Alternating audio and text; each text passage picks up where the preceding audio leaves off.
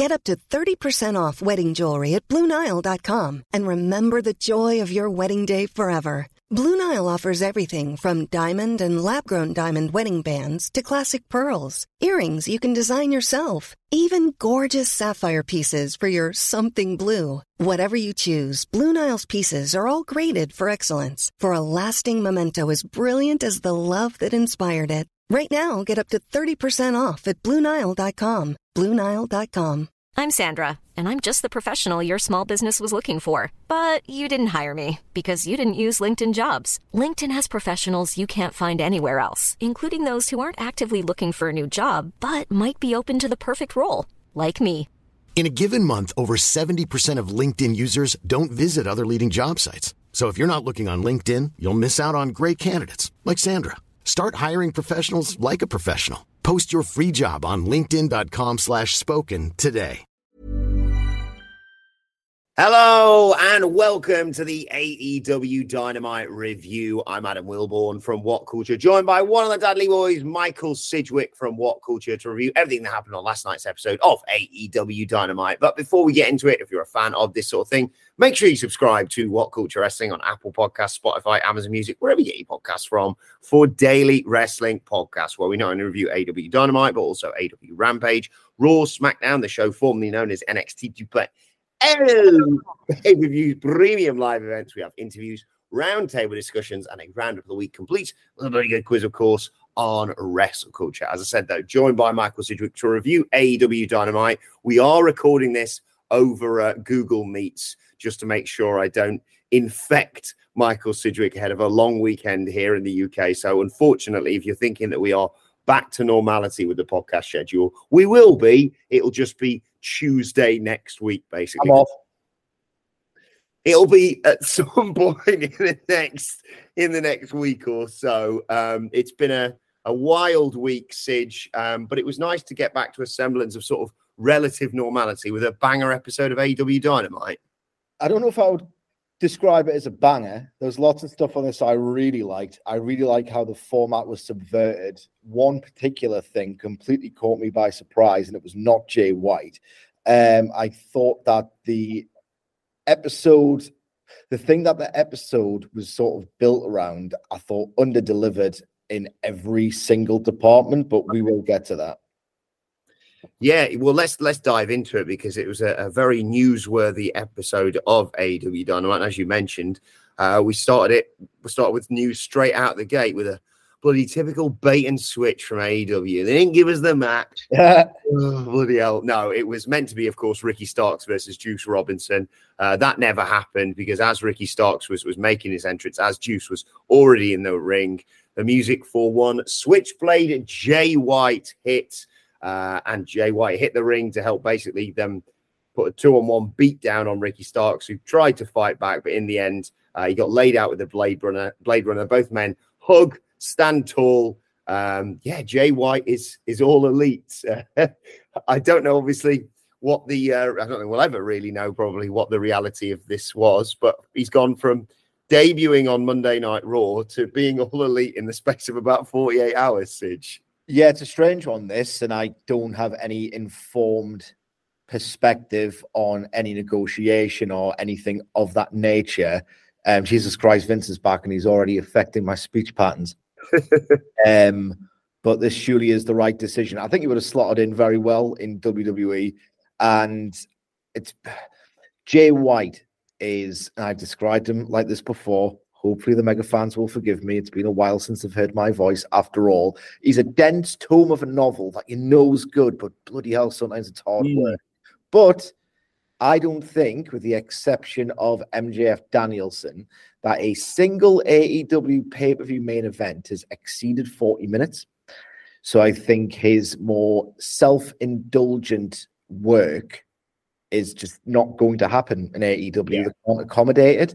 And honestly, the most I've ever been impressed by Jay White, other than his G1 2019 final with Kota Ibushi, which is one of my top 5 favorite matches ever. It's a masterpiece. Was that match against Trent on Rampage? He's a fantastic TV wrestler when he's sort of less self-indulgent. less stalling, more economic with his work. I thought he was absolutely fantastic. He had a great 15-minute match with Okada. He knows how to do it. He's not me writing a paragraph, going long for the sake of it. He can do that, but he won't do that in AEW because, as I said, they just don't do that epic 45-minute New Japan main event that they often do at Wrestle Kingdom. I thought his performance in this segment was awesome. He looked live. He looked dynamic. He looked like he prowled the ring like a superstar. He looked so quick and predatory with his movements. I thought he looked fantastic. I wish they hadn't jobber entranced Juice because I knew something was up. Like the angle alert was just going off. And if they'd just staged this as it was just the most normal thing in the world, and obviously you're not having Juice come out first because he's not really a star in AEW, so people would just think, all right, okay, switch this over. Have Starks come out, then Juice, and then do it, because the fact they never jobber entrance anyone in the order of Dynamite. There have been occasions where they've filmed the entrances before the broadcast when they want to cram a lot of minutes into the match, but they've never jobber entranced anyone. So I knew something was up, and it just felt a little bit jarring and sudden. White looked awesome, I thought, here. Yeah, it's a really good point. They sometimes do it with the entrances having already happened on, say, Rampage or whatever, but you sort of know that sort of comes with the territory. That's a really good point. I am looking forward to, in the next 24 hours, all the people who had you remember, like, when you'll have this a lot with when Newcastle are rumored to be signing a player, and you get like a welcome to St. James's, I don't know, Erling Haaland or whatever it is, and it's like a compilation of their best bits, and then that doesn't happen. People go, yeah, rubbish anyway, never wanted him, wouldn't have fit with the system. Yeah. I'm looking forward to a lot of the WWE fans going, yeah, never liked Jay White, actually, thought he sucks. So yeah, people who absolutely bound to happen. Just completely hypocritical. I think, to be fair, under the how am I going to word this? New old regime, that's the way I'm going to put it.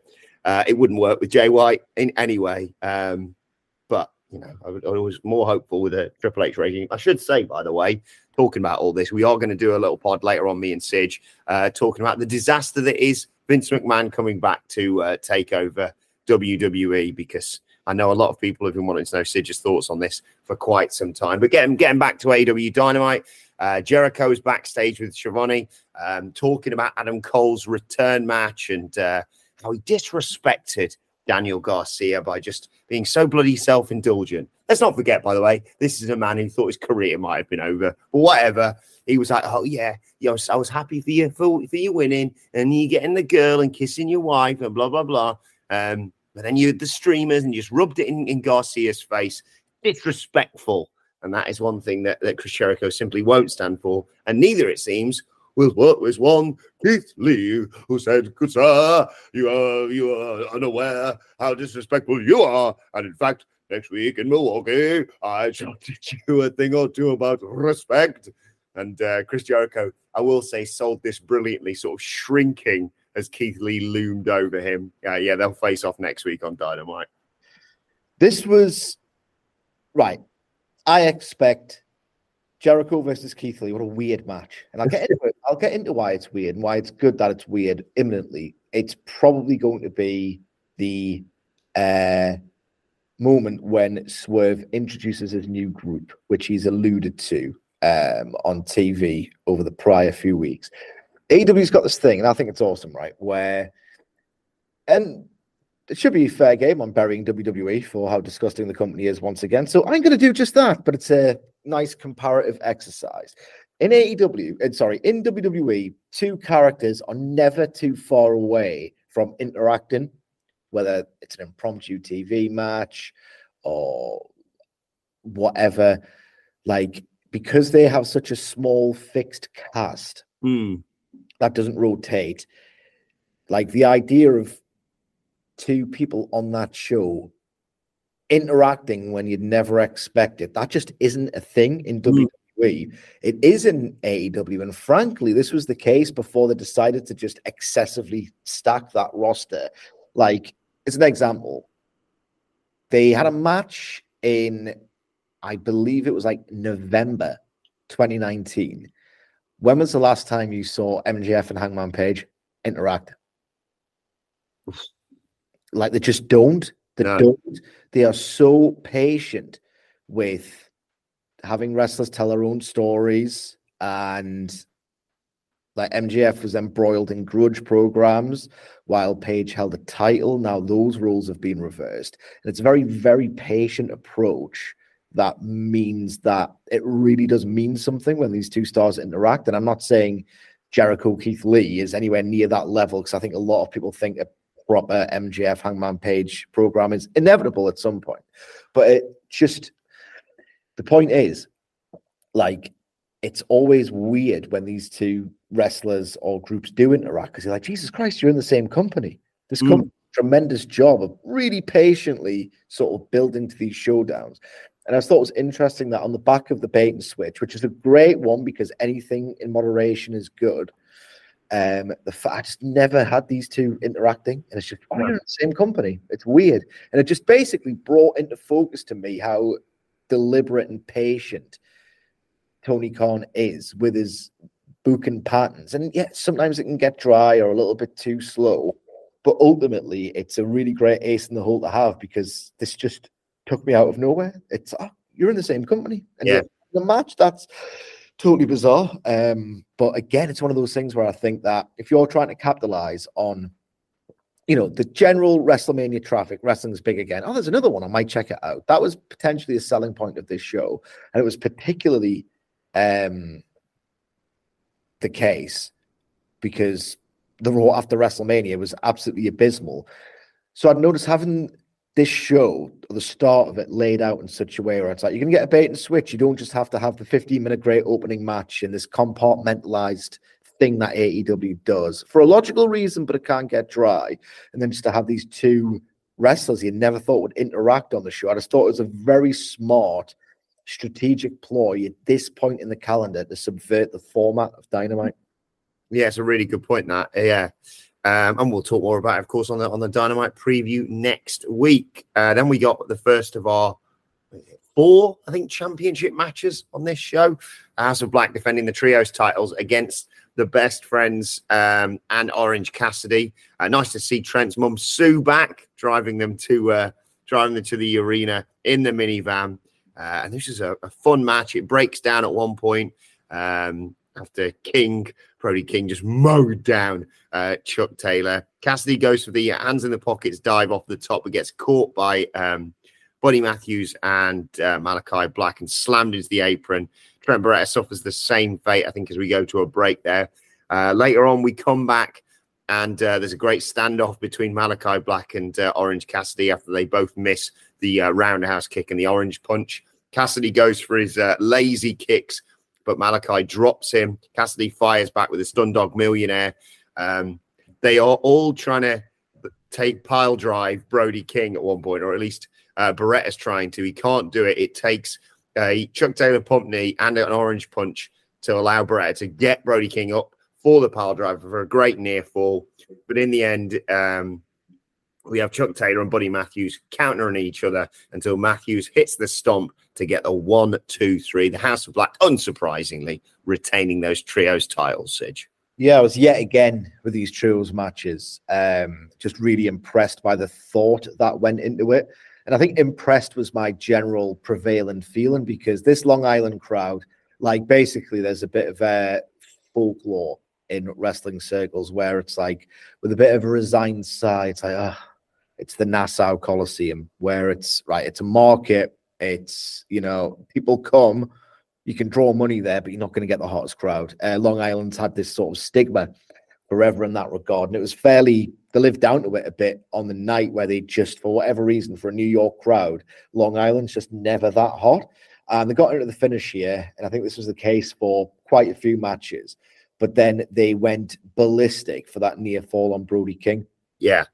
Really speaks to me about the strength of the match and how cleverly it was laid out, that they really got a Long Island crowd biting on the idea of a near fall, when realistically this match had minimal build. The House of Black have only really just won the trios title, so it was very implausible that you were going to get a title switch. And but they convinced them through the quality of the story and the way that the match was structured. I really liked. Can I have one swear word, Will Vaughan? Absolutely, go for it. Podcast, right? Okay. I like how Orange Cassidy took the piss. He put his hands in his pockets and then he fucked around and found out and got his spine crashed against the apron because he can't really do that against the House of Black. Like, they will annihilate you. That was the story. Then he learned his lesson, and then he had one of those rare, Jesus Christ, Orange Cassidy's firing up spots, which I always like because he measures them and he like preserves their meaning. I love it when like he really, really does try. It's just fantastic. And nearly 4 years in now, the fact that you can really get that reaction was just perfect.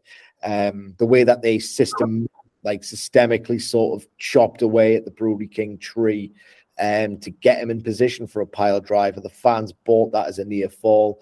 Cassidy and Buddy Matthews and Cassidy and Malachi Black. I want those singles matches. That's the joy of a trios match in AEW, the very best ones, and most of them are great. It's that there's so many cool mini interactions that you just, I know for a form, right, that is criticized for its excess and spot fests and moves and trios matches. In fact, a great AEW trios match is so great that you sort of beg for more. You want these individual singles matches, these snapshot showdowns, if you like, are often so well executed that you want more.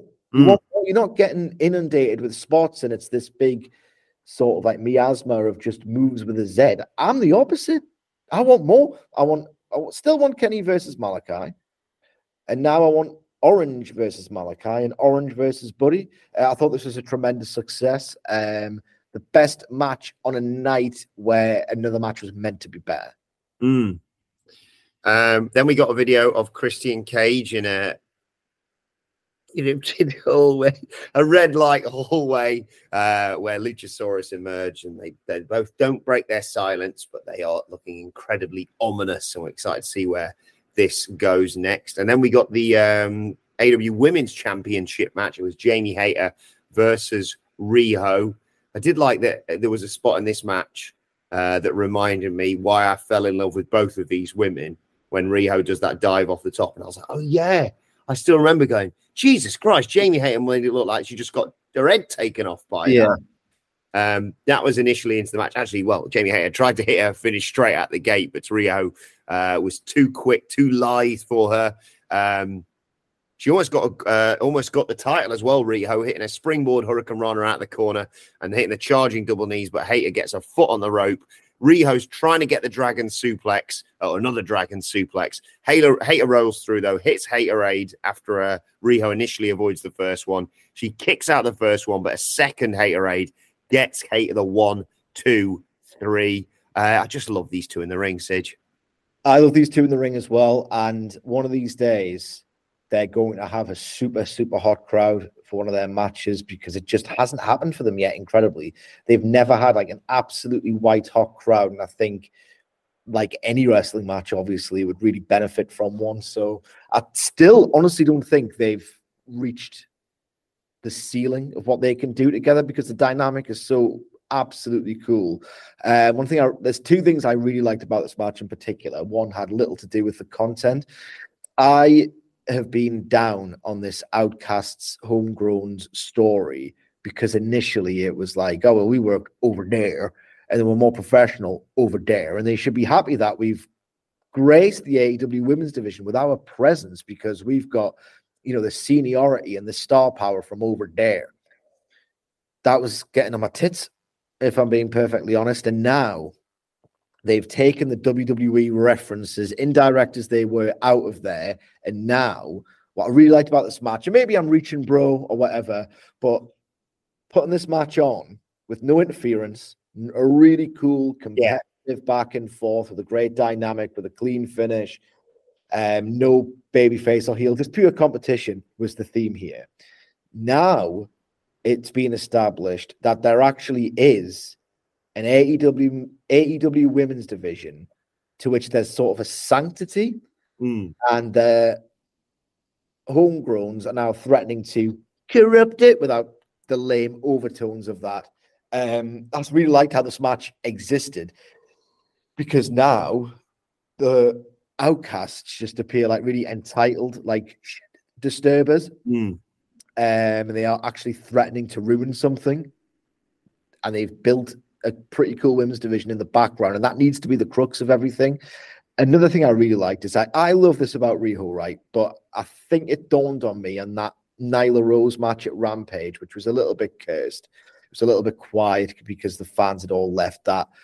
I've always loved Riho's magic trick, but it was getting maybe a little bit old where she wrestles initially where she's got no power.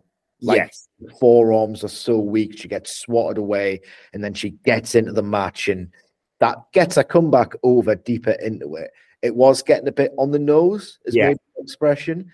Here, she didn't really do that. She just used her speed as a sort of a neutralizing factor against Jamie Hayter, who, again, her intent was amazing. The clotheslines, the lariats, like people, when they say, right, that people should study tape of how it used to be and go back and watch these sort of venerated old legends, just watch Jamie Hayter. Yeah. Like, study Jamie Hayter and how she wrestles and how she fights, because she's just amazing. Yeah. Top 10 wrestler in the company for me, Jamie Hayter. I think she's incredible. And again, another reason I enjoyed this match simply for existing is that this Outcasts stuff was really threatening to swallow this Reign whole. And I like how I think there should be more of a balance. And I want to see her in the ring more because she's awesome.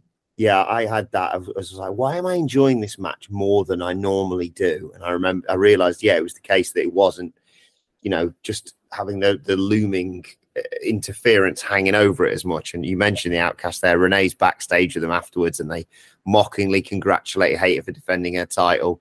But Ruby Soho tells her not to get comfortable. One of us is going to become the AEW Women's Champion soon. Paquette sort of says, well, there's three of you and there can only be one. And Soraya's like, it doesn't really matter as long as she's not the champion, basically. Don't try and stir the pot between us. Before we move on, obviously this is normally the spot that we would do ladies' night, with the schedule being what it is. We're not going to do it this week, but I will say one of the three big things that popped off in the Adam and the Dudley Boys chat over WrestleMania weekend. Number one, me getting cooked by the Usos at Wale Mania. Number two, I don't know how to put this lightly because we never want to take joy in people getting injured, but Shane McMahon's return, let's just say that. And three, and the real highlight for the three of us was getting a photo finally with the two people behind the, Dada. Thank you for Ladies Night. The brilliant Adam Blair and Jose Palomares. I got a photo with them outside the crypto arena following NXT Stand and Deliver. Genuinely really great to meet those guys in person. Just want to give a quick shout out to both of them. I have to say as well, Wilborn, that Usos interview was fantastic. Huge pop in the office when me, Murray, and Hamflet watched it. Like, the improvisation of the redhead stuff was fantastic. Did you have that in mind beforehand? I sort of had like a vague, can I become an Usi, how Usi am I sort of thing.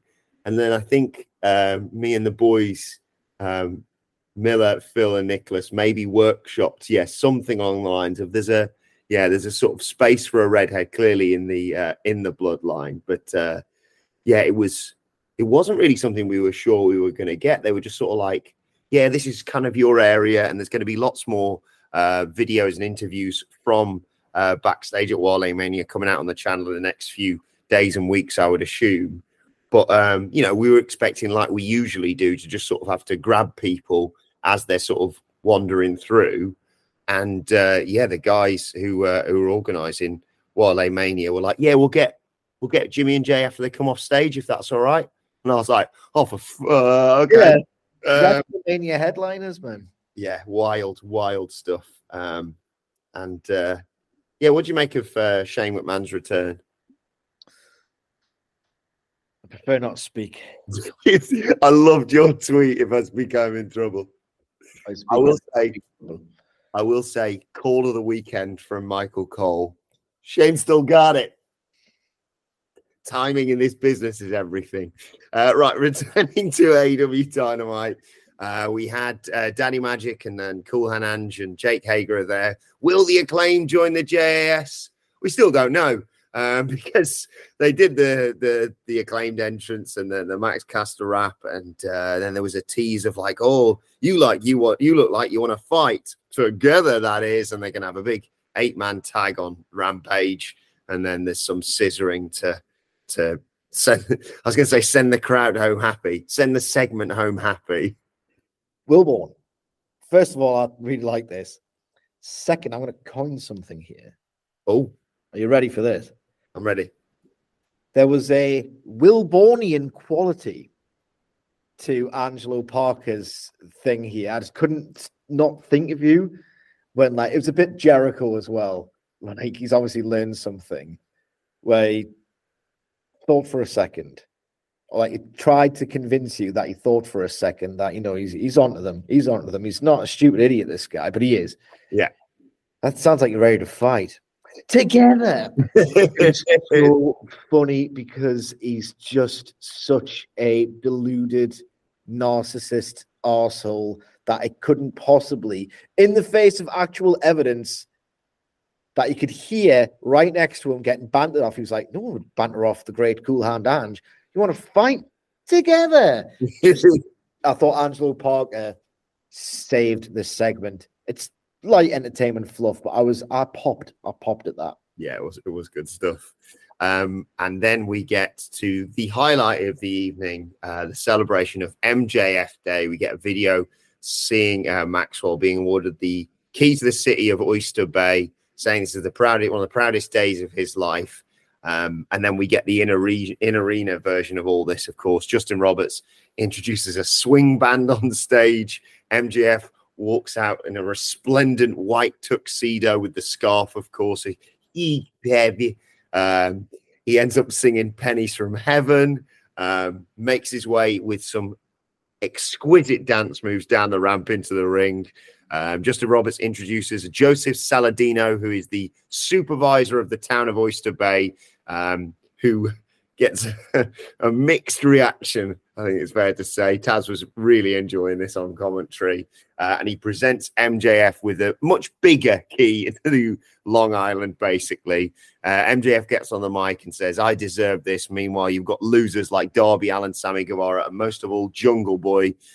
All he's ever going to have is a girlfriend with a wandering eye and a tiny little gag. He talks about being in school, talks about having ADD. There's an ADD chant in there as well. And then turns his attention to Mrs. Benedict, who would have a go at him, basically, laugh and make him feel tiny because he didn't know the answers in school. And his mind would always wander off to wrestling. And she said, you know, there's a slim to none chance of you ever, you know, achieving your dreams, basically. And he fires back and calls her a stupid bitch. Pop. Yeah.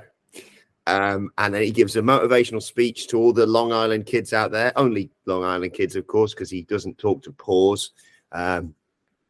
Hits his catchphrase, walks off with his title, and then decides, you know what? This is all going so well. How about a little encore? And then all of a sudden, no issue. I think people should try and be as safe as possible. But when there was someone there with massive sunglasses on, a mask, I've not seen anyone wearing a COVID mask for quite some time, and a hat, I went, oh, cool. So that's Jungle Boy. Then he hits the symbols, of course, and then it's revealed to be Jungle Boy. And normally in this scenario, you know, the heel champion, if you want to really call him that, gets his comeuppance whilst he's being so self-indulgent. You know, there's a great, like, yeah, thank God that's over sort of thing. Everyone was booing the moment Jungle Boy attacked him. And when they did this sort of rollover spot where it's like Jungle Boy's on top, raining down punches, and then MJF's on top, the yay boo version of that was completely the wrong way around, but I really enjoyed it. They eventually get separated, but this brawl has not only knocked Max's scarf off, but it's left the title there. I thought that the visual here was really good. So they've been held apart, and then here comes Sammy Guevara for his match with Commander, and he poses with the AEW title, and I immediately thought, there's a thumbnail in that. Thank you very much, AEW. And he winds up MJF and Jungle Boy by posing with the title before the match. Before we get to the high-flying ridiculousness of Sammy Guevara versus Commander, though. Sid, your thoughts on MJF Day? MJF Day was as great as I expected it to be. His segments go very long. They do. And that is a talking point, I guess. Could he accomplish the same amount in a shorter time frame? Possibly, but you get more zingers the longer he goes, and no one gets bored. So ultimately, what difference does it make? The stupid bitch line. I was like, Jesus Christ. It must have been incredibly cathartic for him. Yeah. Like, incredibly cathartic. Have I ever had a bad teacher? Like, I literally can't relate. Me neither. I've had. Tell you what, right? I had a great relationship with all my English teachers, obviously. All my primary school teachers. I think they realized I was a little worrier. So they just, I think they took pity on me. Never had a really antagonistic relationship with a teacher. There was. Did you ever do a lesson called Systems? No.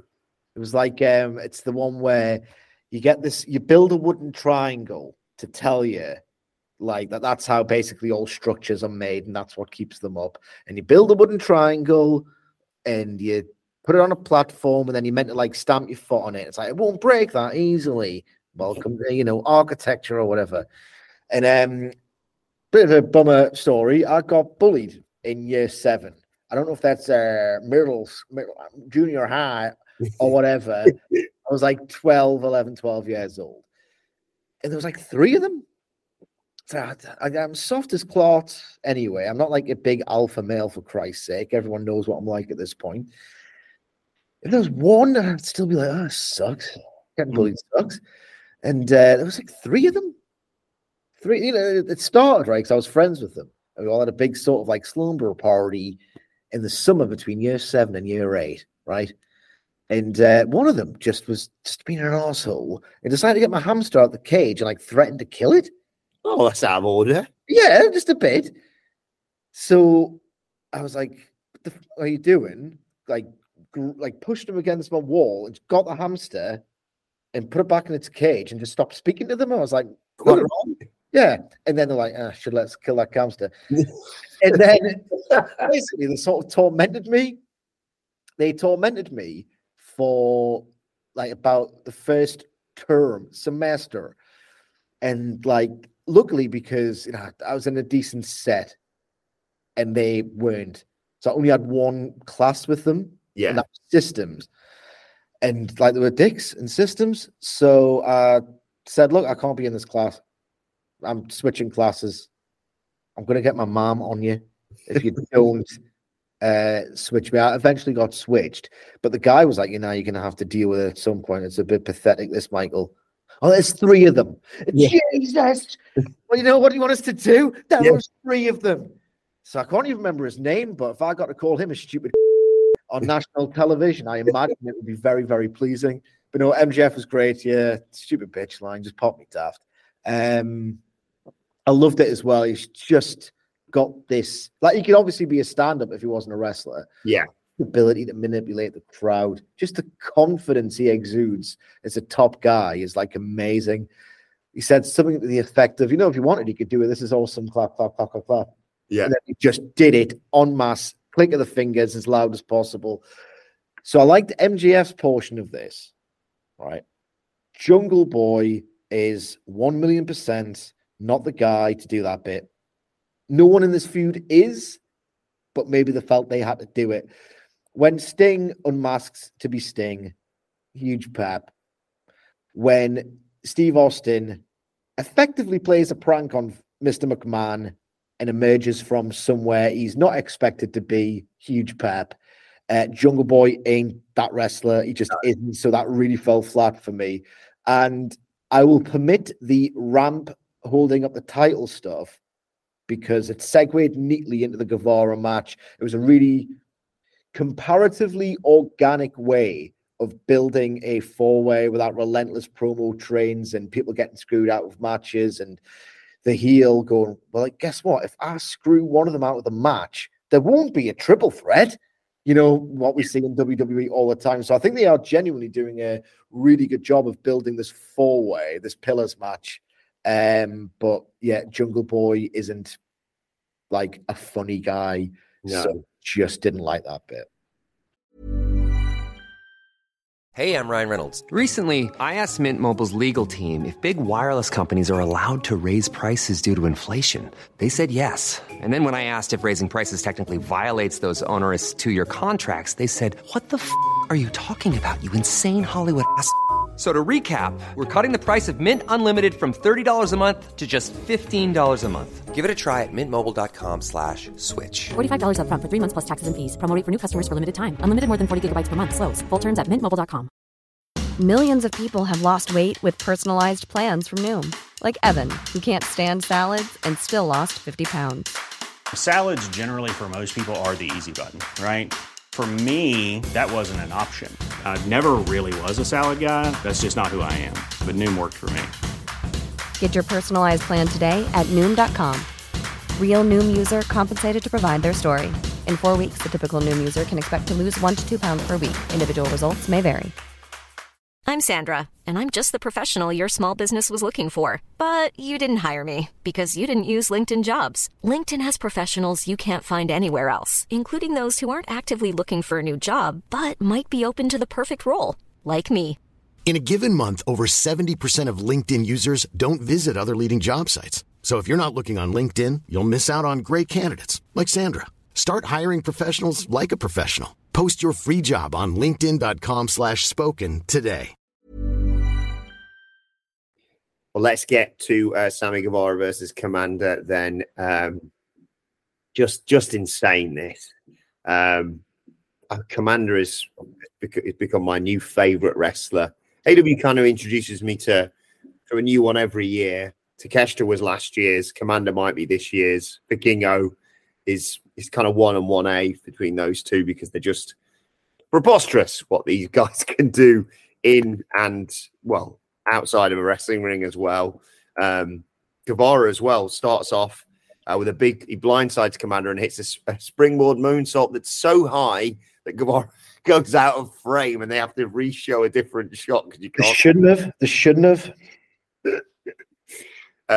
Commander does his rope walk into a shooting star press to get a near fall. Commander goes to do that thing where he runs across the ropes on the wrong side of the ring and dives to the outside, but Guevara scouted this and Commander gets hit with a jump knee to take us to a break. When we come back, Commander's doing more ridiculous gravity-defying stuff. He goes for a third time for that shooting star of his. Guevara gets his knees up, misses the GTH, gets put in the ropes. Commander tries for another rope walk, but Guevara fires back up, nails him with the cutter, hits him with the GTH, and gets the 1, 2, 3. Darby Allin's shown watching from the rafters as well. And after the match, Guevara gets interviewed and says, "What was that, American Idol beforehand?" And says, "Look, I had you beat MJF when we wrestled. The only thing that beat me was Sean Spears in the steel chair." He talks about MJF being a pillar. It's been built by others and lists all the people that he's betrayed, basically, and manipulated. He sold his soul to be a pillar, said Sammy. I'd never do that. I'm not going to stop until I become world champion. Right. First on the match, I thought it was good, not great. I'm desensitized to this style at this point. It has to be awesome for me to really care, or to frankly care a little bit. And it was only awesome in places. There was one rope walk dive that was incredible. And I think I liked it as much for the production. That Michael Mansory fella, his influence, I think the production has tightened up. And this was an example of it because he just kept the camera still. He captured the full majestic arc of Commander. And it was like a New Japan tier shot. So if we can get more of that sensibility in AEW's production, I'll be delighted because it's best in class New Japan. Any kind of echo of that on AEW television, I will absolutely welcome. Cool spots in this, obviously. There were two that they kind of lifted wholesale from Kenny Vikingo. And, it's probably pedantic because I definitely have enjoyed 2 different matches with Canadian destroyers in them, but I just felt like it was a risk to do so We're not really far removed from that match, so I just thought it could only become a diminished return. And I did think Commander, I know the story of the match was he was eager to impress. They said this on commentary. It was the story that he relied too heavily on the rope walk because, it's his big shot in singles and all the rest of it. But at times I thought he just looked dumb the fifth or sixth time he's doing it. And obviously it got counted. So I don't necessarily think it was that effective a story beat. I feel like I'm in a bit of a mood with this match. I just thought it could have been, it just didn't feel to me like this insanely exhilarating sprint spectacle. I thought it was just good, not great. And I had problems with Sammy's promo as well. I just can't nail them down. So he's a heel. He's a double heel, if you like, in Long Island, because he's a heel feuding with their ultimate babyface. When he cut this promo, he felt less like a heel and more, I don't know if it was his tone or the language or what. He felt like he was a babyface complaining rather than a heel. And it's so weird that he's being mentored by Chris Jericho. Because you mentioned, I'd forgotten this, that he said something to the effect of, you'd never see me doing something like that. Was that meant to be the Chris Jericho bit? When he has this loose grip on reality and says, oh God, who wears sunglasses inside? Yeah. It's him wearing sunglasses inside. Oh God, who wears a scarf? Did he just not deliver that line in the way it has to be delivered? He felt like, I thought he felt like a babyface who didn't know how to be a babyface rather than a heel, sort of luxuriating and being the heel with their idiotic, fantastical grasp on reality. I just thought he came off. I thought this was very, very weird. Very, very weird. He never had the best grasp of his character, Guevara. He's too entertaining and spectacular to really be a heel in the ring. And I think he's jumbled in his promos as well. So I wasn't into this. What's the phrase you sometimes use? Neither Nout nor Summit. Neither Nout nor Summit. That was exactly what I got from this, because initially I was like, is this just because they're in Long Island and it would work anywhere else? And people would be like, you see what you did there. But yeah, I think you've nailed it there. It was neither one way or another. It was neither I'm being completely hypocritical here. And obviously I've done a lot of the things in terms of used others to get into a position that I could never have achieved by myself. But also saying, I had you beat, sort of thing. What are we doing here, sort of thing? Yeah, that's a bit rubbish. He should have loved his life here in Long Island. He's a heel. He's a heel in the story. He kind of has to be, otherwise it's a 3-on-1 babyface dynamic against MJF. So if anything, he should have really sort of licked his lips at being heel here, and he kind of didn't. It was just so odd, and no one's going to cheer him. No. I think maybe with his heavy presence on All Access. By the way, I heard not a whisper of that show after the fact. When you go on Twitter and you get a snippet of oh, this is a cool thing, or this was an interesting thing, or this is a meme friendly thing that was on All. I didn't read about it at all. That's not necessarily indicative of anything. Everyone's social media is configured differently. It might get a great rating, but the people who talked about it on my timeline last week anyway said nothing. But the reason why I bring it up is because I think they're trying to babyface Guevara through that. Yeah. It ain't going to work. The only thing I saw about it, you say that, is what it was the tease to watch it was find out what made Sammy Guevara this emotional on All Access, and it was a match or something like that. I'm not going to watch and find out. Like you say, it's not my cup of tea. Another little side note before I forget it. On our last day in LA, Sige, me, Phil and Nicholas thought we'd finally do some touristy stuff because we've been so busy and stuff. And, they're very cultured, Phil and Nicholas. So we went to a bit that was in The Long Goodbye. We went and saw that. We went and got a photo outside the cinema that's in Once Upon a Time in Hollywood. Bits of it, I was like, oh, no, I get this. We went to the Walk of Fame and things like that. But genuinely, the bit I popped the most for was randomly stumbling across The Office from Selling Sunset, the the Netflix series about like an estate agency that Anne Louise watches all the time. I was like, oh my God, it's the Oppenheimer Group or whatever it's called. It was, so yeah, that was an interesting snippet into there. Like, oh yeah, no, this is in The Long Goodbye. I'm like, that's where they sell the fancy houses from. Yeah. Anyway, back to another championship match now on Dynamite. It was the FTW title. Ethan Page challenging Hook. Who could have seen this coming, Sidge? Because Page initially tried a cheap shot but got dropped with a T-bone suplex, rolled to the outside, took over on the floor though, posted Hook, tried to do a twist of fate in honor of Matt Hardy. Hook counter though, hit one of his own, and then it looked like Isaiah Cassidy was going to run distraction whilst Ethan Page clocked Hook with the title, but instead there was a tug of war between Hardy and Page. Hardy nails Ethan Page with the FTW championship. He stumbles back into Red Rum. Hook gets the submission victory, retains the FTW title. They're running this back again, aren't they, on Rampage? But regardless, there was a nice fist bump between Hardy and Cassidy and Hook as they go up the ramp. I was really intrigued to know your thoughts on this, considering our history with these guys. Last week's was quite good, and it was very over. But two things, right? Rejoice, joy all around. If you're into the story, I'm not particularly. It's drawing to its conclusion. Conclusion is drawing near, and you're going to get the payoff. It's going to be Hardy versus Ethan Page, and people are going to, like it for some reason. And, it's fine. It's good. It's over. And we're far enough away that it's not going to be on Double or Nothing. Yes.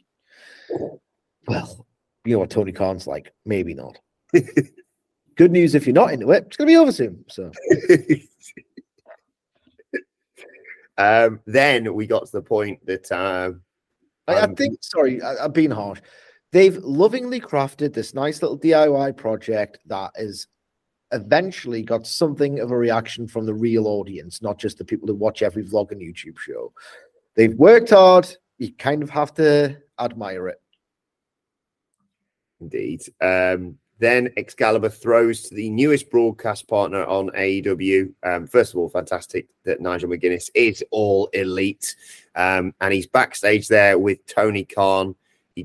Tony does about the Pioneers who put on a show called All In, the biggest independent wrestling show of all time. And 5 years on, AEW is going to make their debut in London, England on Sunday, August 27th for All In. And then he brings in Adam Cole, who reveals it's going to go down at Wembley Stadium, of all places. Jesus Christ. It was weird when he started talking the UK show. I'm like, really? Like, obviously, it's massive for me if I get the opportunity to go. But this is the big hook. There's like Wembley Stadium, All In. Jesus Christ. Certainly warrants the hype of the announcement. I, honest to God, thought, oh, Adam Cole, you idiot. Don't say Wembley Stadium, you idiot. Say Wembley Arena where it actually is, because otherwise you've made a bit of a blooper there. No, okay, it's Wembley Stadium. Oh my God. What I love about this, it's like at least one different kind of perfect at once. One, you get an AEW UK show. Two, the very idea, it was nice of them to name drop Cody. It really was. I thought it was classy. Maybe it's bare minimum stuff and WWE brain has rotted me and rotted my own brain, but they would never do that. They would never give credit for someone who doesn't work there. And in fact was doing exceptional numbers for the competition who you are a distant second to, but it was just a nice gesture. It was the goddamn truth. Tell it. Don't mug me off.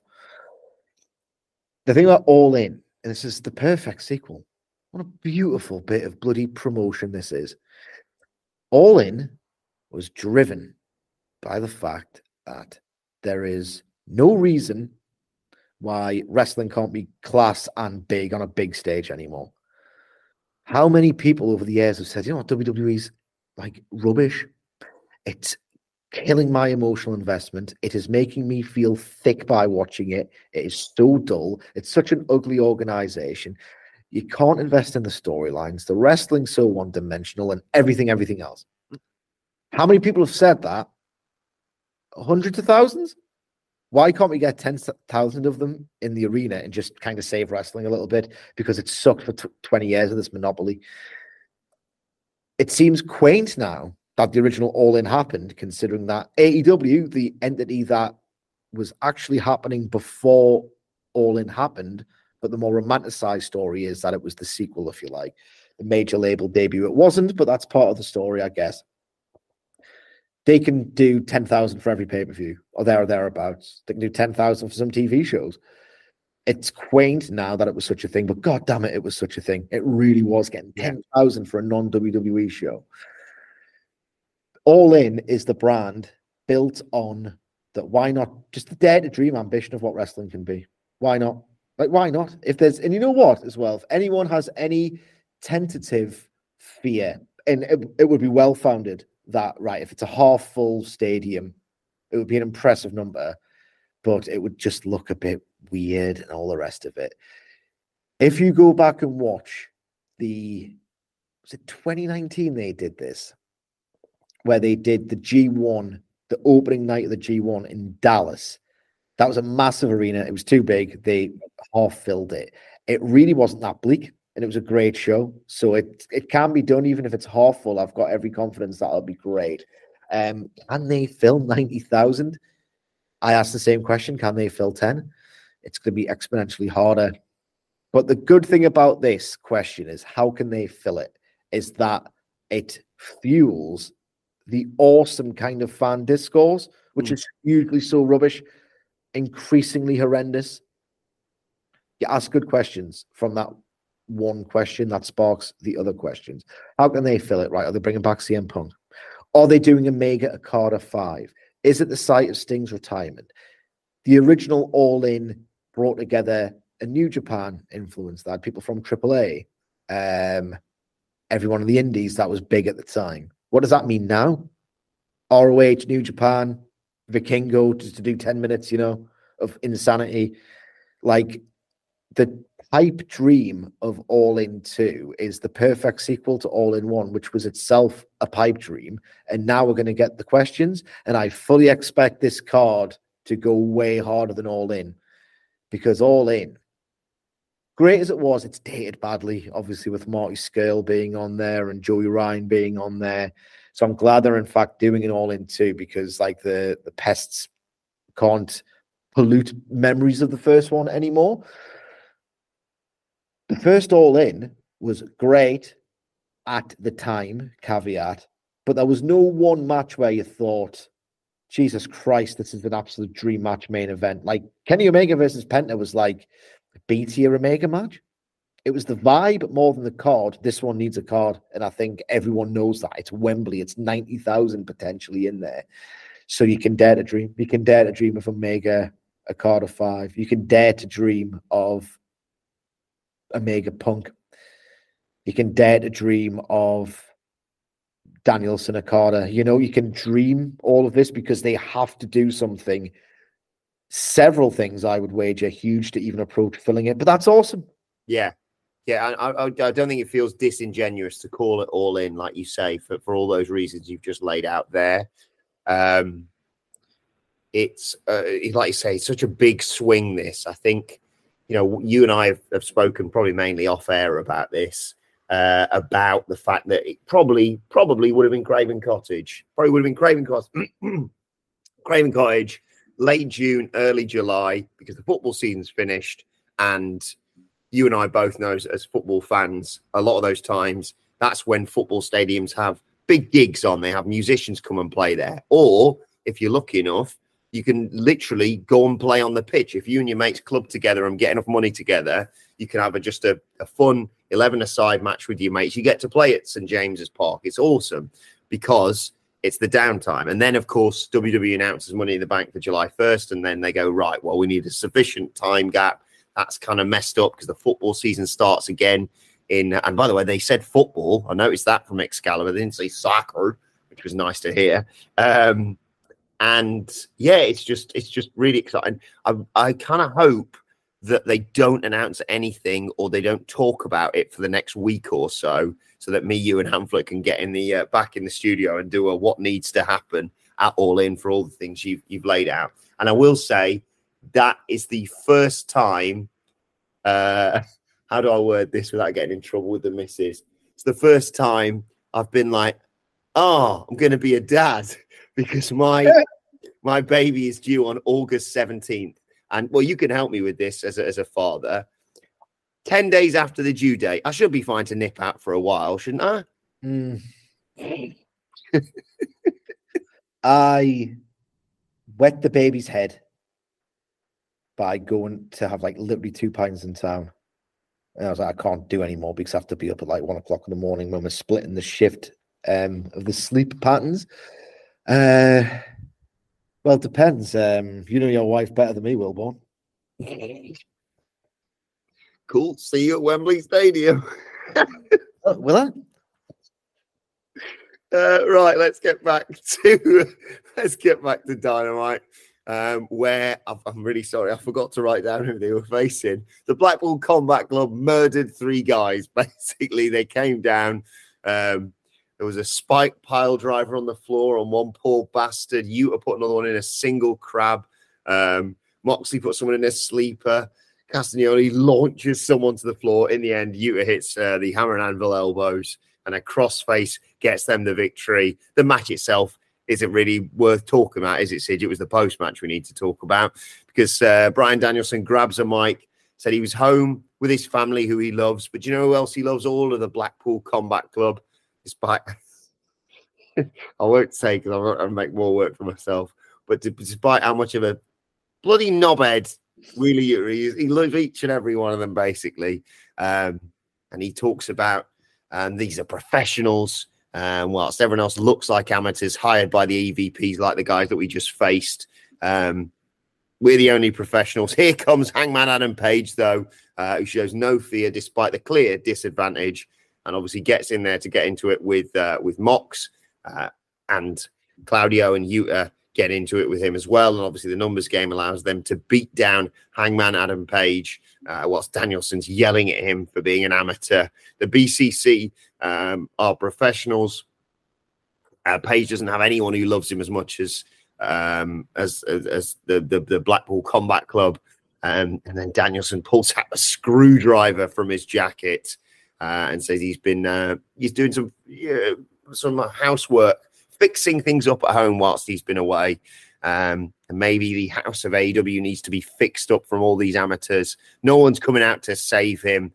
And Danielson, I think, fairly certain he drives the screwdriver into the eye of Hangman Adam Page. And Danielson yells as Hangman Page writhes around in agony. Brutal, this. Can I shock you? Kind of hated this. Did you? Kind of hated it. I had many problems with it from mainly a logic point of view. An interesting note, though. Yes, it's tied into the fact that the Blackpool Combat Club have always considered themselves the serious wrestlers of the company, whether they were faces against the sports entertainers, the JAS. Now their new motive is sick of the amateurs. They don't give us enough of a fight. We're the very best. This company is a bit, of a joke.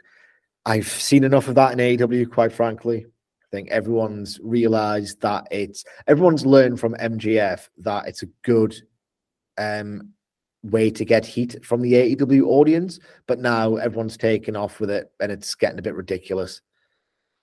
So I didn't like that they were burying AEW as an entity. I never have liked any indication that the Bucks and Omega have EVP status on screen because it gets a little bit general managery. Yeah. So I don't like that either. And I don't like as well, the little headline about Utah was great because it did 2 things at once. One, it made canon that's what people thought about his character before he turned heel. So they've just embraced it. It's got this sort of obnoxious quality, Utah. Great wrestler, but the character does. So they've embraced it, turned him fantastic. And Yuta and Danielson had a bit of a disagreement a few months ago when Danielson was like, "Oh, Garcia's the best young guy," and Yuta was like, "Are you joking?" So they acknowledged that as well, which I thought was really strong, really bit of thought. But that's where the thought ended for me. Interesting. Before I make my next point, that Danielson's taken on the surrogate CM Punk role here. Everything that he said was an echo of things that CM Punk has said about them, which leads me to believe that they're no closer to bringing CM Punk back, and they're using the good material that could have arose from a on-screen Punk versus Elite feud, and Danielson's doing it. So that was my impression. Could be wrong, could be reaching. Why did no one come out to help Hangman Page? It was ridiculous. Yeah. Two, even three reasons, mainly two. One, right, I understand why this didn't happen. One, the angle had to happen. Two, the idea is that people wanted Kenny Omega to come out. Maybe they were hoping that an Omega chant would start up. It didn't really. With the idea being, right, okay, they're no closer to reuniting, but they are going to, because they have to, because it has to be 4-on-4. So they're telling you, or they're showing you that it's going to happen, but it can't happen yet because their relationship's still not great. So I understand why no one helped him, because you were meant to ask yourself, why isn't Omega helping him? But I ask myself, why is it no one helping him? Because this is ridiculous. The Dark Order adore Hangman Page. They have since day one. It's not necessarily reciprocated all of the time. It's a bit one-sided, but the Dark Order will always have Hangman Page's back. I'm certain they've said this aloud 1,000 times. The fact that they weren't there was ridiculous. A total plot hole, not consistent enough for me. And I hated how not even the referees and the security came out when they saw the screwdriver and it was 4-on-1. I understand that AEW is very selective about this because they kind of have to be when things have to happen. Like, you have to have brawls and you have to have beatdowns and you can't always be saved. Otherwise, you just get this schmoz where either nothing happens or it's a 50-50 brawl every time. They have to be a little bit inconsistent to make things happen. Like, wrestling's a pretty flawed medium in that respect. But as soon as the screwdriver came out and it was 4-on-1, I was like, get the referees or the security out. This is getting ridiculous. I hate the idea of a wrestling promotion as a heel entity. I just hate it. I grew up on the WWF with Gorilla Monsoon being the voice of it and sort of telling Heenan on commentary, on comms, that, oh, no, you can't do that. We're very fair here. And Jack, and it just should be fair because it makes sense for it to be fair. Even if the way you do it right is, so they beat up Hangman Page and he's completely out of it. So there's no hope of him, firing back up, for example.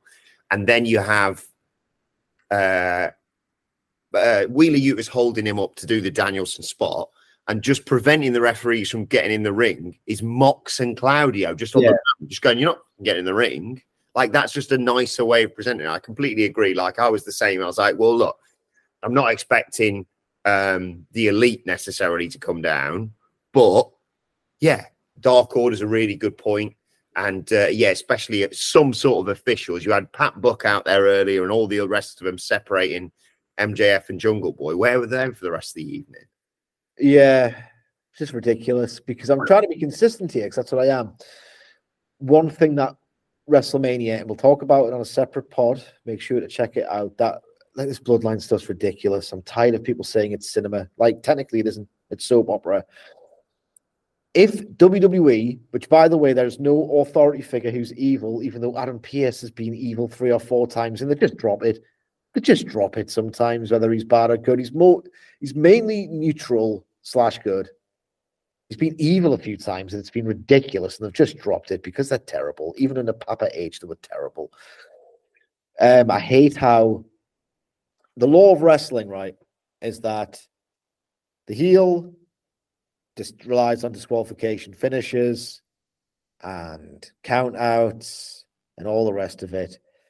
The impartial promoter says, right, cage match. Or find a new way to cheat that we haven't cottoned on to yet. A new, really sort of mischievous or sadistic or whatever plan that you, the heel, have had. That, God damn it, how can we prevent that? We didn't think you were going to do that. Multiple edges, for example. Yes, stuff like that. Exactly. Great point, Wilborn. It's Jey Uso or Jimmy Uso or Solo Sikoa every single goddamn time. Ban them from ringside or do a cage match. And when I say do a cage match, I'm not, please don't take that literally, WWE, because you're terrible at them. But the principle of the cage match, of the, right, okay, well, the heels have, they've taken the piss for too long. It's not fair. It's time the babyface gets the fair fight. 3 years of this. Yeah. Enough to. I'm sick of it. It indirectly, like unwittingly, makes WWE a heel entity complicit with the bloodline. It just makes no sense for that to happen, but they like the reign. It's terrible, and AEW should be held to not the same standard, a better one, because I think better of them.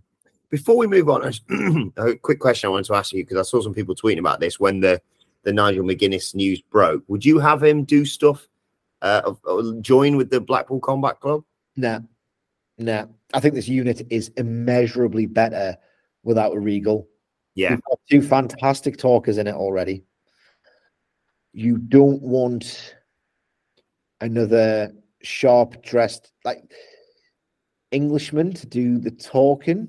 He can't get physical. I understand why they got Regal. Big move. Could help backstage. Friends with Danielson and Mox, even though he's never wrestled a single loud match in his entire life. He's got this legendary status from people who've never actually watched his work. I can understand why they got Regal in.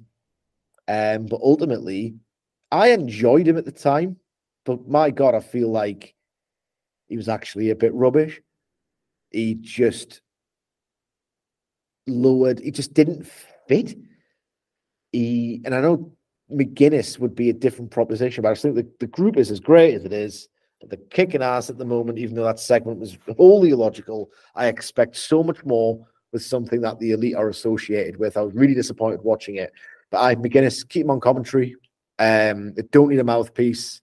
They don't need like a heater figure. They don't need a JJ Dillon at all. It's not that kind of group for me. Because the whole point is they themselves are the absolute authority on wrestling. They are the veterans. They are the most skilled. They don't need the endorsement or anything like that. And I know the Horsemen were as well. It's different. They don't need a JJ Dillon. Right, main event time. AEW tag titles on the line. Of course, if FTR don't win them, then their careers within AEW are over. They were taking on the Guns.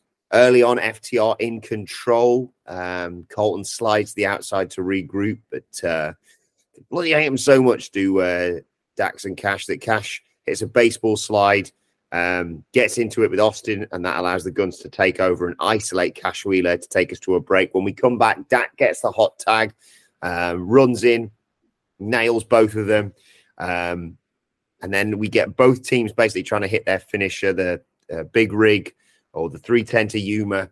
FTR managed to hit it, but Colton pulls the referee out of the ring and demands effectively that referee Paul Turner DQ him, because of course the DQ would mean that they lose the match but retain the titles, and FTR, their careers within AEW was over.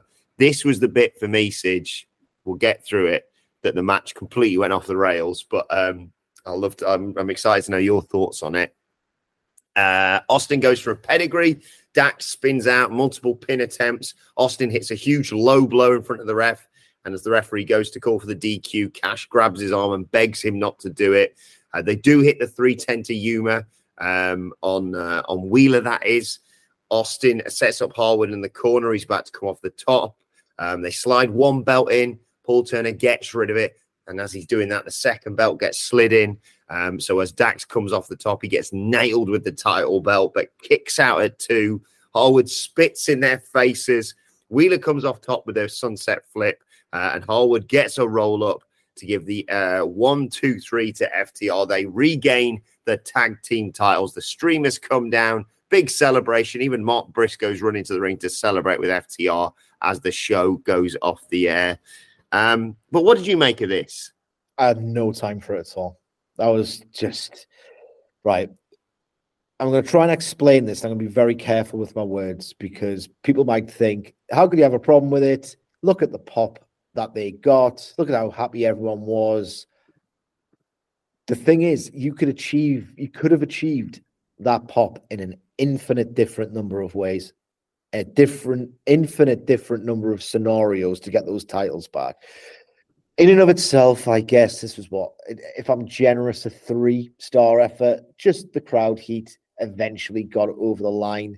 And it's pretty hard for Dax and Cash to work anything below that level, even if they're on autopilot.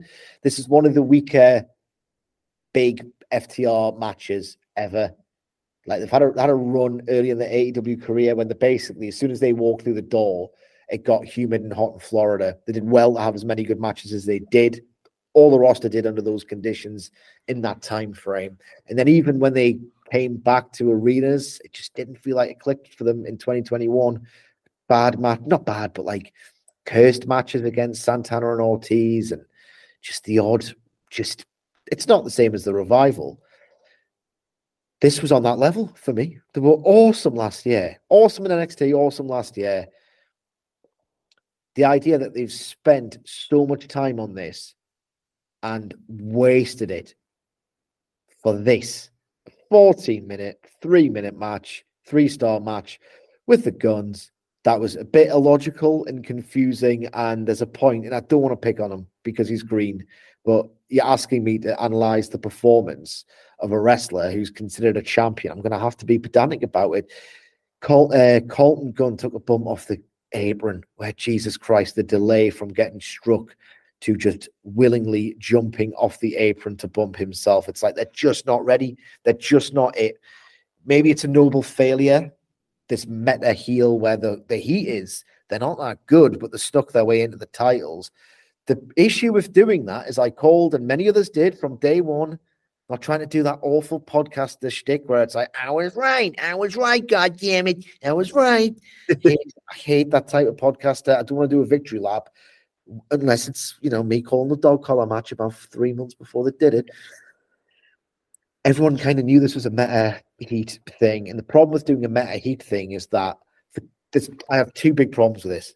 Dax Harwood's Twitter is getting buried momentarily. But if you're going to do the meta heat thing, what had to happen for the 2 months of ultimately what was a transitional title reign, so the tag team division was at best vaguely amusing for those 2 months when he got the Revolution match. At best, vaguely amusing. Didn't feel big time. Didn't feel major league. Didn't like the quality wasn't great. So that's what the meta heat thing with the Guns ultimately meant, that the division was pretty crap. It's the only word. Pretty crap. Is anyone going to go back and watch it? Was it memorable? Was it great standard stuff? No, it was just some cheeky meta, like wink crap about the quality of a wrestler, not the strength of a character. So that was a waste of time. They've nuked the tag team division to make this happen. So that annoyed me before we even, and as a means to an end, the means were terrible and the end was mid for me. Before I get onto the other thing, Jesus Christ, that other thing. Like, I was confused here, right? If the idea was title versus career, okay, if we don't win the titles, then we're gone. We are gone. We said that if we can't win the titles, that's it for us. Like, the DQ stuff, I don't know, it didn't register with me. It's all because they didn't win the titles, obviously, in the event that they got DQ'd, but surely that would have just negated the stipulation. Yeah, it completely took me out of the match, this. I threw my arms in the air, right? So he pulls the referee out and I go, okay, that's kind of fine. You can do that in a normal tag match. Referee's not best pleased about it, but you can do that. And then they go on commentary. Well, of course, yeah, if they get DQ'd or the match gets thrown out, then the Guns still get their way. They retain the titles and FTR are gone. And at that they should have kicked the referee in the balls at the opening bell. I was like, all right, maybe you want to go toe-to-toe with FTR initially. And then the moment that happened, I went, oh, cool. So there was a bit after that where Colton and Austin tagged. I was like, why are you bothering tagging? What's the point?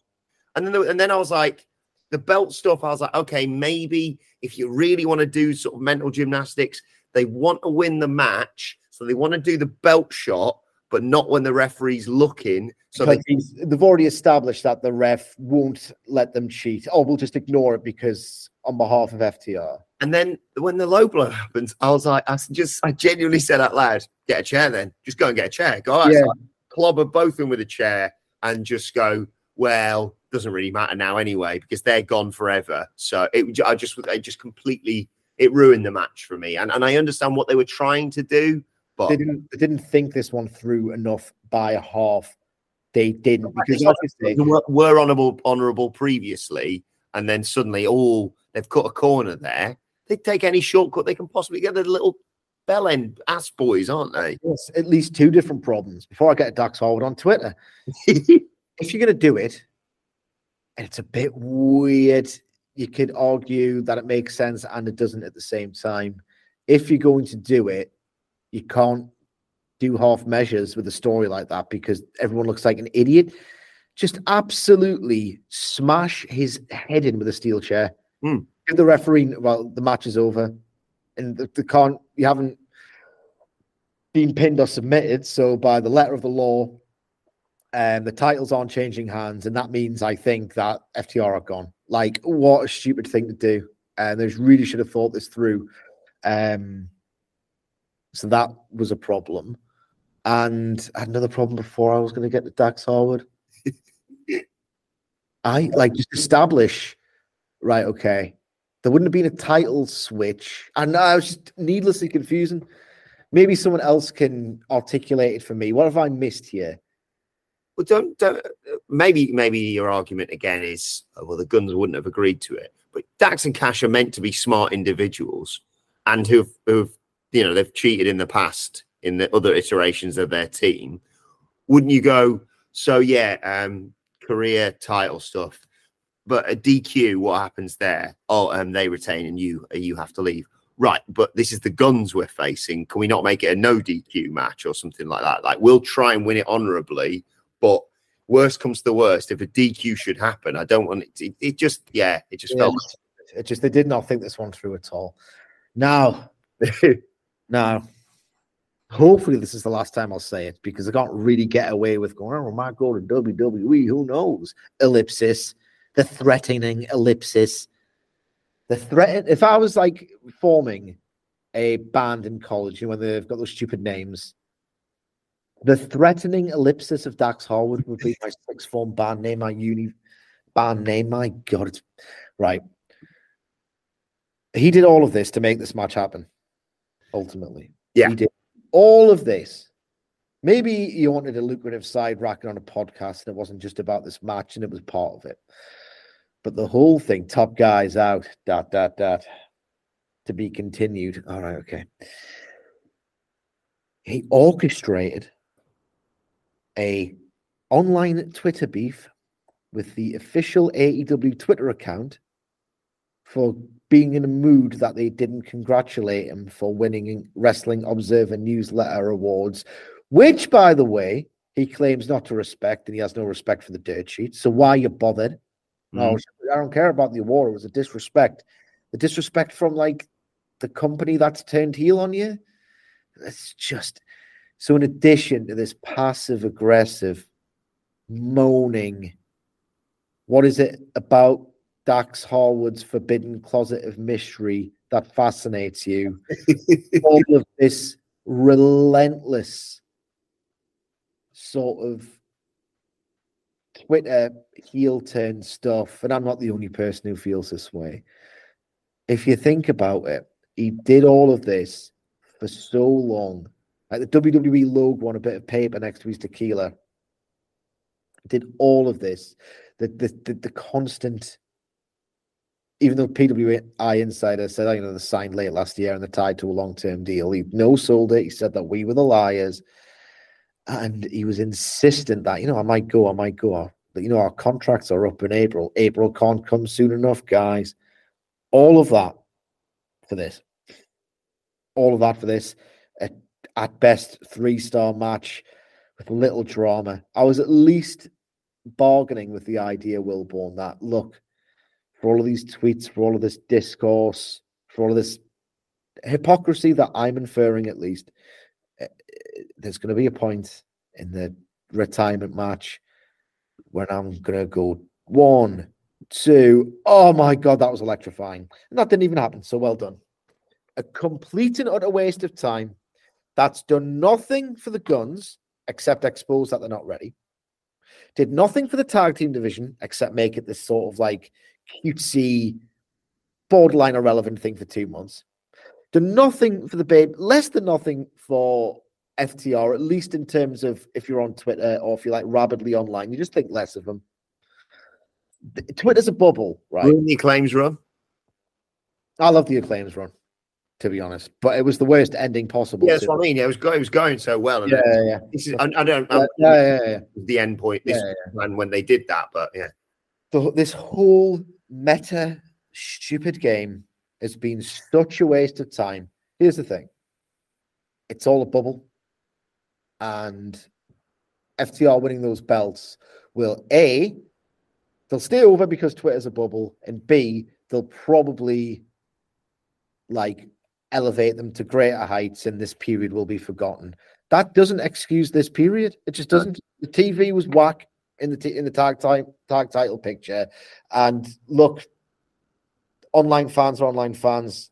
We might not matter that much, but I'm a wrestling fan who's online, and I think less of FTR because of this stupid game that they've played over the past 4 months. And don't tell me it wasn't a game. It was a game. Yeah, I agree. But let us know your thoughts on AEW Dynamite on Twitter at WhatCultureWWE. Well, actually, you can follow both of us. You can follow Michael Sidgwick at Sidgwick. You can follow me at Adam Wilborn. Follow us all at WhatCultureWWE. As I said, make sure you subscribe to What Culture Wrestling wherever you get your podcasts from for daily wrestling podcasts. As we said, me and Sid will be back later on today to talk about the future of WWE under a returning Vince McMahon. And you know what? If you're maybe you're a British wrestling fan who've just got into the podcast off the back of this announcement that AEW is coming to Wembley Stadium. First of all, where have you been? We've been top of the wrestling podcast charts for ages now. And if you're thinking, well, I like this, but I don't really know a lot about the origins of AEW, I just wish, Sidge, there was a book with passionate, insightful words about this topic.